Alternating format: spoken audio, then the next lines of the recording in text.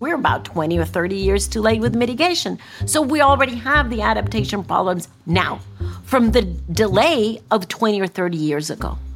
And that's why we have to deal with both of them at the same time. But we have to scale up and speed up mitigation. Adaptation just makes smart business sense. There have been a number of really great studies that show that if you can spend $1 today, you can avoid multiples of that into the future. And that sort of multiple return gets business engaged. The combination of solar and wind together make up the cheapest source of electricity, even against already existing fossil fuel plants, let alone against new plants that would have to be built. So it is a slam dunk. And because we're investing more and more, they will continue to go down in price. From PwC's management publication Strategy and Business, this is Take On Tomorrow, the podcast that brings together experts from around the globe to figure out what business could and should be doing to tackle some of the biggest issues facing the world. I'm Ayesha Hazarika, a broadcaster and writer in London. And I'm Lizzie O'Leary, a podcaster and journalist in New York. Today, we're talking about progress and the barriers to progress in combating climate change. While the world's understanding of what is needed to slow our planet's warming has advanced rapidly, action is lagging. Delivering change at the pace and scale needed will require strong leadership, innovative technology, and profound transformation within business. To find out more about the prospects for change and how we might feasibly accelerate the pace, we'll be talking to Christiana Figueres. She's the Costa Rican diplomat and global advocate for climate change action who played a pivotal role in negotiating the Paris Agreement in 2015. But first, let's bring in Emma Cox, PwC's global climate leader. Hi, Emma. Hi, Lizzie. Hi, Ayesha. Emma, what are you advising clients when it comes to their role in fighting climate change? It varies client by client because what we're trying to do is talk about delivering impact, really turning to actions. And you need to take action in the area that you can deliver the most impact in. So we want companies to be bold in making their promises, but then we want them to actually live up to those promises.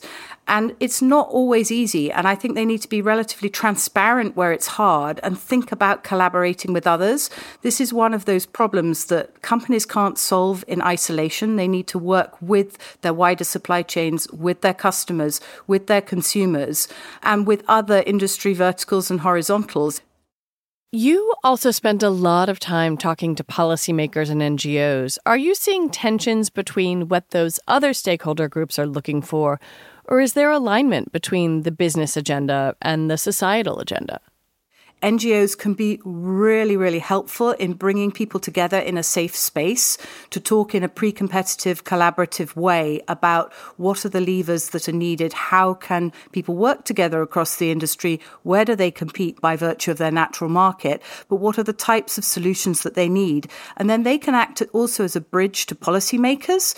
By dialogue and understanding each other's positions, we help to get more trust building, because a lot of this is about trust to be able to make the right decisions. Emma, thanks for those thoughts. Now, we'll come back to you in just a few moments' time. But Lizzie, first of all, tell us about your conversation with Christiana Figueres. Well, we talked about where she feels we are now with climate change action around the world and what action could and should be taken. But I began our conversation by asking about one key component, leadership. You were one of the key players at COP21 in 2015, which created the Paris Agreement. And what did it take to make that agreement happen? What had to change? What sort of arms had to be twisted? How did you do it? No twisting arms. That's definitely not a good idea. When was that ever successful in anybody's life, honestly? So tell me what worked. No twisting arms. The fact that we had a recent report of the IPCC was very helpful. We had science And we had already a pretty good agreement that whatever came out of Paris had to be science-based, and it had to be a dynamic agreement that would set the guardrails for global decarbonization over the next few decades until we get to net zero over 2050. So that was very helpful because it is a long-term view with a long-term target. Also very helpful was the fact that even by then, we already had renewable technologies that were beginning to come on board. And so we could see the light at the end of the tunnel. We also had very specifically harnessed the convincing influence of many, many different stakeholders. So we had brought cities on board, we had brought regions on board, scientists, spiritual leaders, corporates, captains of the finance industries, young people, grandparents, indigenous people, women's groups, I mean, you name it.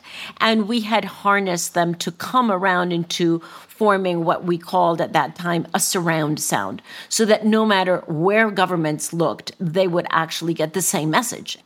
But finally, I should say, what was very, I think, determining is the fact that we had conversations with most governments of the world over especially the last 2 to 3 years before the Paris Agreement, in which the question always was, what do you want long-term for your country? Because once self-interest has been identified as actually being coincidental with planetary interest, then you have a much, much better chance. So let's spin forward 8 years. Here we are. Things feel a bit fractious. What is the thing that is the most key to adapt to 2023?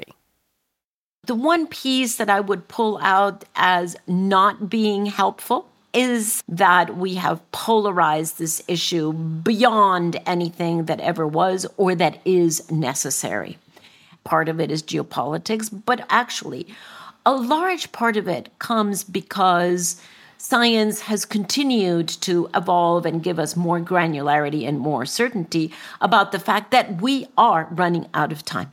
And so the urgency of this, coupled with deepening impacts that have become deeper and more frequent across the world, especially in the summer of 2023, with the amplifying impact of El Niño on top of everything else, well, that has led to a very understandable sense of grief about what we have lost and continue to lose, desperation about what could be, panic about the projections that science is giving us.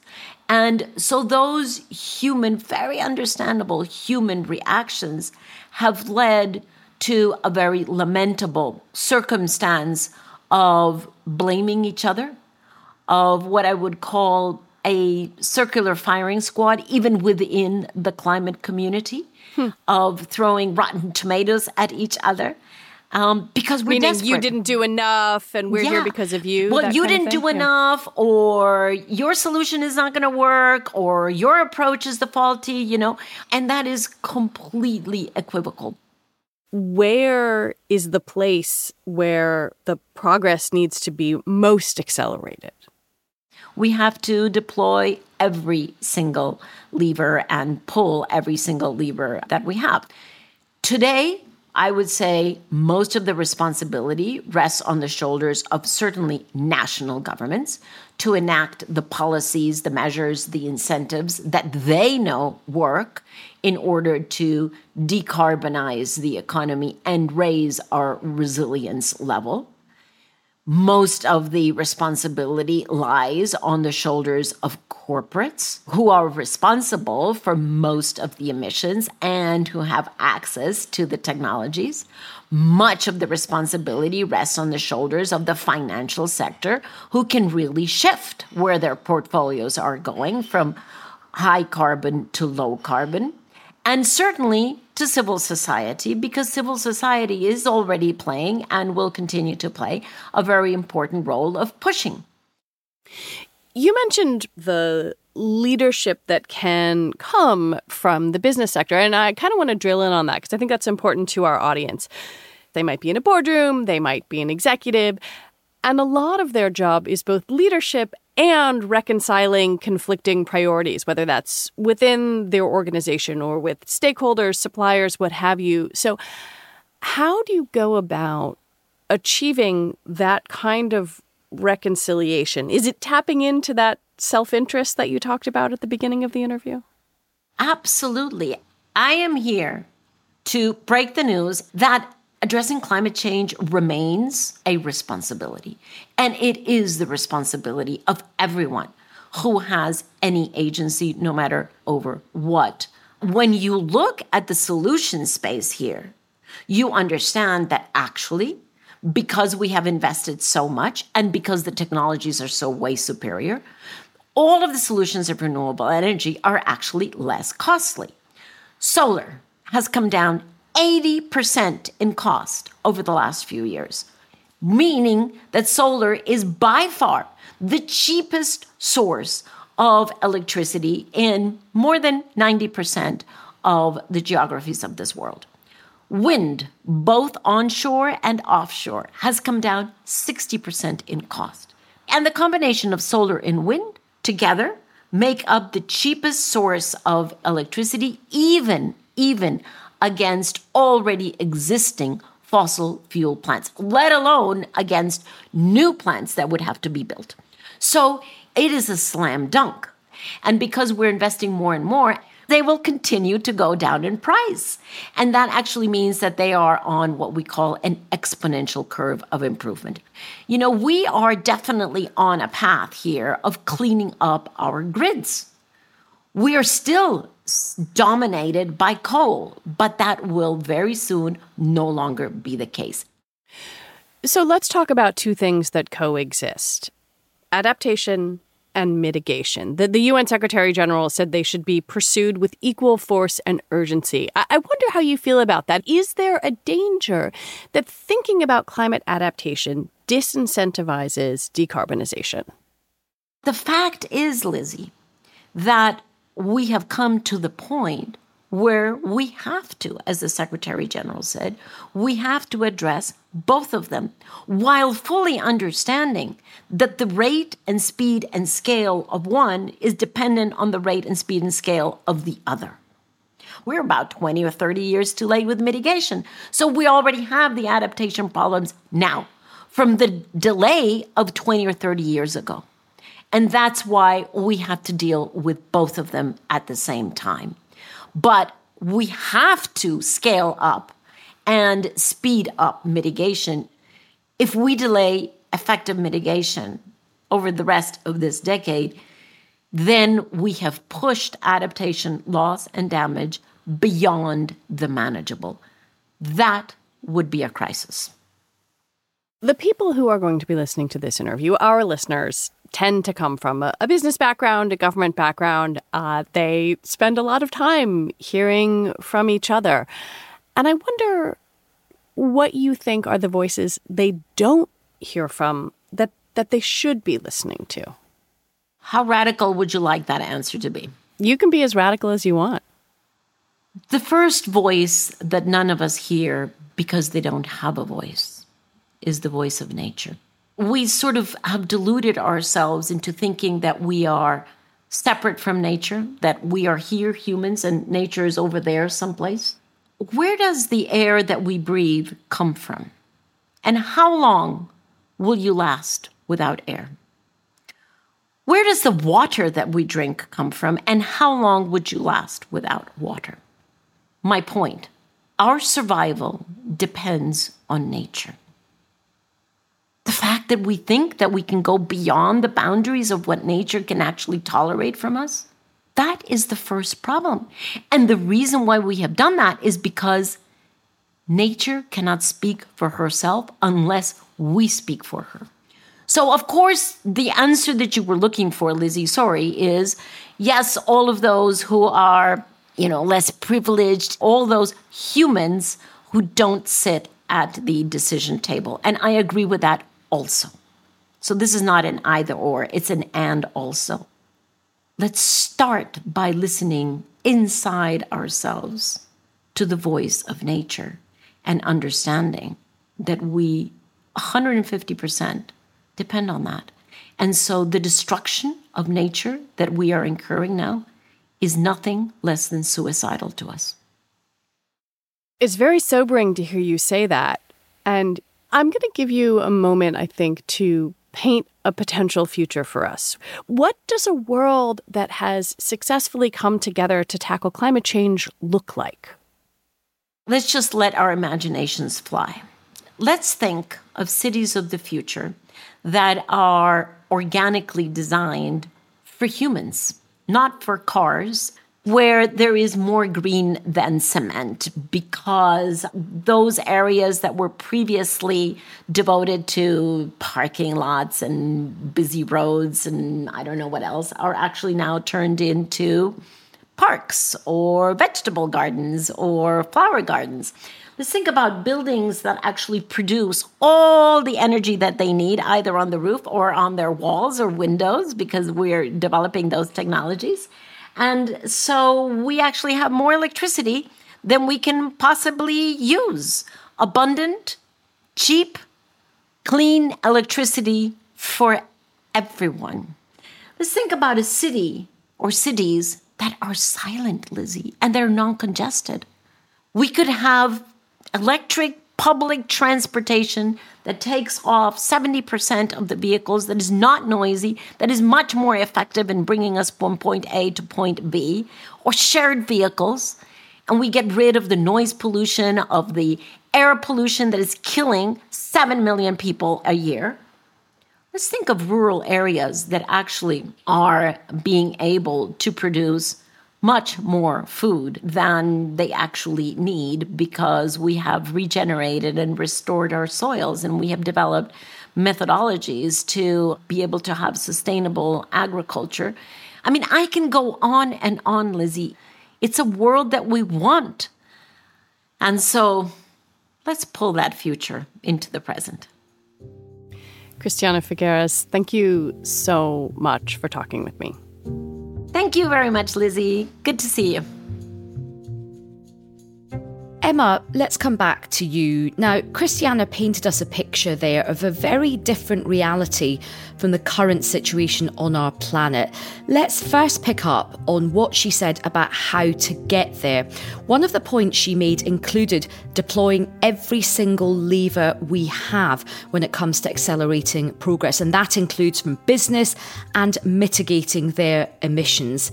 Does business have all the levers they need? Do they just need to pull them? There isn't one single magic bullet, so that we can't just flick a switch and get there. Businesses need to take stock of what are the levers where they can have the most impact and make a commitment and a transition plan. They need to start to keep that live and talk to stakeholders about where they are on the journey and realise that this is a long-term system change. They need to connect it to everything across their business and keep learning and course correcting. It's about having a really strategic look. And then because the task is so urgent, it's about not waiting for perfection, but just getting on with it. Overall, Emma, do you feel like things are moving faster or slower when it comes to how businesses are approaching climate change mitigation? I think business has come on leaps and bounds, and society as a whole really now understands that climate change is here and an urgent problem. But we've got zero room for complacency. We're not moving fast enough. This is the year of the global stocktake. It shows we are way, way off where we need to be.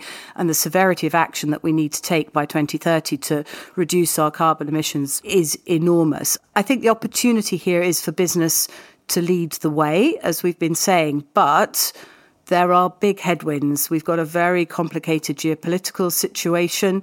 We've had high inflation. We've got a lot of political change going on in many jurisdictions. We've got pressure on businesses in terms of threats of greenwashing, activism against them in various different ways. Some being told they're going too slowly, some being told that this is not an area that's going to deliver shareholder value, etc., etc. So business has to navigate that in a careful way. It needs to understand that this is something that can actually be a value driver as well as a risk, to understand what the actions are it can take in relation to their strategy as a whole. I think one of the things that's going to drive action as well is there's been a big increase in disclosure requirements, and we're going to see more of that. So more businesses are going to have to start to report, which I think they have to be careful to see that not as an end in itself, but as an opportunity to get more information and use that information to in turn drive action. What kind of benefits are there for businesses that understand the risks of climate change and build up resilience by incorporating adaptation measures into their business plan? Adaptation just makes smart business sense, Lizzie. If you face any risk as a business, you evaluate it and you think how you mitigate it. You don't wait for the risks to drop. We did an interesting piece of work with the World Economic Forum on a framework for taking business action on adaptation, looking at the opportunities side, because that's where business gets excited. So how can they capitalize on opportunities or do things more effectively with fewer products or different types of materials to help make a more future-proofed, adapted business? And then actually these are things that they need to solve working with others. There have been a number of really great studies that show that if you can spend $1 today, you can avoid multiples of that into the future. And that sort of multiple return gets business engaged. We talked about the importance of nature and having a nature positive strategy for business in an earlier episode of Take On Tomorrow. But Christiana brought it up in her interview as the voice we should be listening to. But we aren't doing a great job. What does listening to nature mean for business, and how willing is the business community to adopt a nature positive strategy? The good news on this is that the agenda's really changed. I was in New York for Climate Week in September, and we saw there nature really rocketing up the agenda. September also saw the launch of the Task Force on Nature-Related Financial Disclosures, which is the first framework for business to report on nature. And it's like the reporting that we've seen now becoming much more widespread on climate, but for nature. But there's quite a long way to go. And a lot of businesses think it's quite complicated. So we're doing a lot of talking to clients about breaking that down, making it simpler, helping them understand that. Well, I wonder if those clients hear the phrase climate change mitigation and think extra cost. Is that true, first of all? And are there examples of mitigation actually saving money for businesses? There are many examples of mitigation that can save businesses money. I mean, the fastest way, if you like, to save money here is not to use the energy in the first place. So one of the things we're really focused on is looking at the demand side for energy.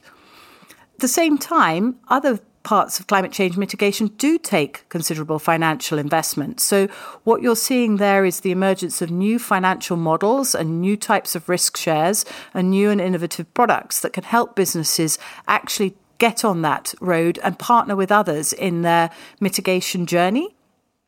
And Emma, a final word from you about Christiana's vision of a future world. Do you think that's achievable? And what's your vision for a future world? Ayesha, that made me smile listening to Christiana talking about her vision for that beautiful, greener world of the future.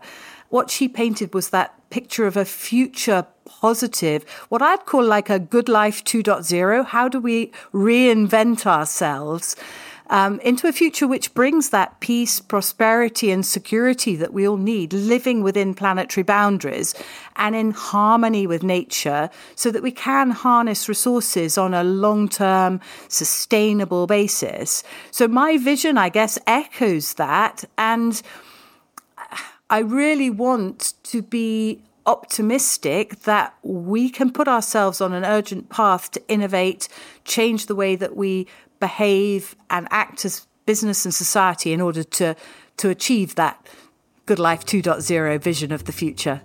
Well, Emma, it's been such a pleasure speaking with you and getting your insight. Thanks very much for speaking with us. Thank you very much, Ayesha. Thank you, Lizzie. I think I keep going back to the same thing, echoed by both Emma and Christiana, the opportunities for businesses that work on adaptation and mitigation, but also this thread of hope, of a possibility of a future where we, as a society, have worked on and tackled climate change. I completely agree with you about that point of optimism. A couple of things stood out to me. Christiana's point that if you look at things like solar and wind and renewables, they are actually becoming cheaper. So, yeah, I think there's lots to be optimistic about. I suppose the one note of concern I picked up from both our guests was that the nature part of the conversation still feels like it's got a way to go. Well, that brings us to the end of this episode. Next time on Take on Tomorrow, we'll be live from the COP28 Climate Conference in Dubai. Take on Tomorrow is brought to you by PwC's Strategy and Business. PwC refers to the PwC network and/or one or more of its member firms, each of which is a separate legal entity.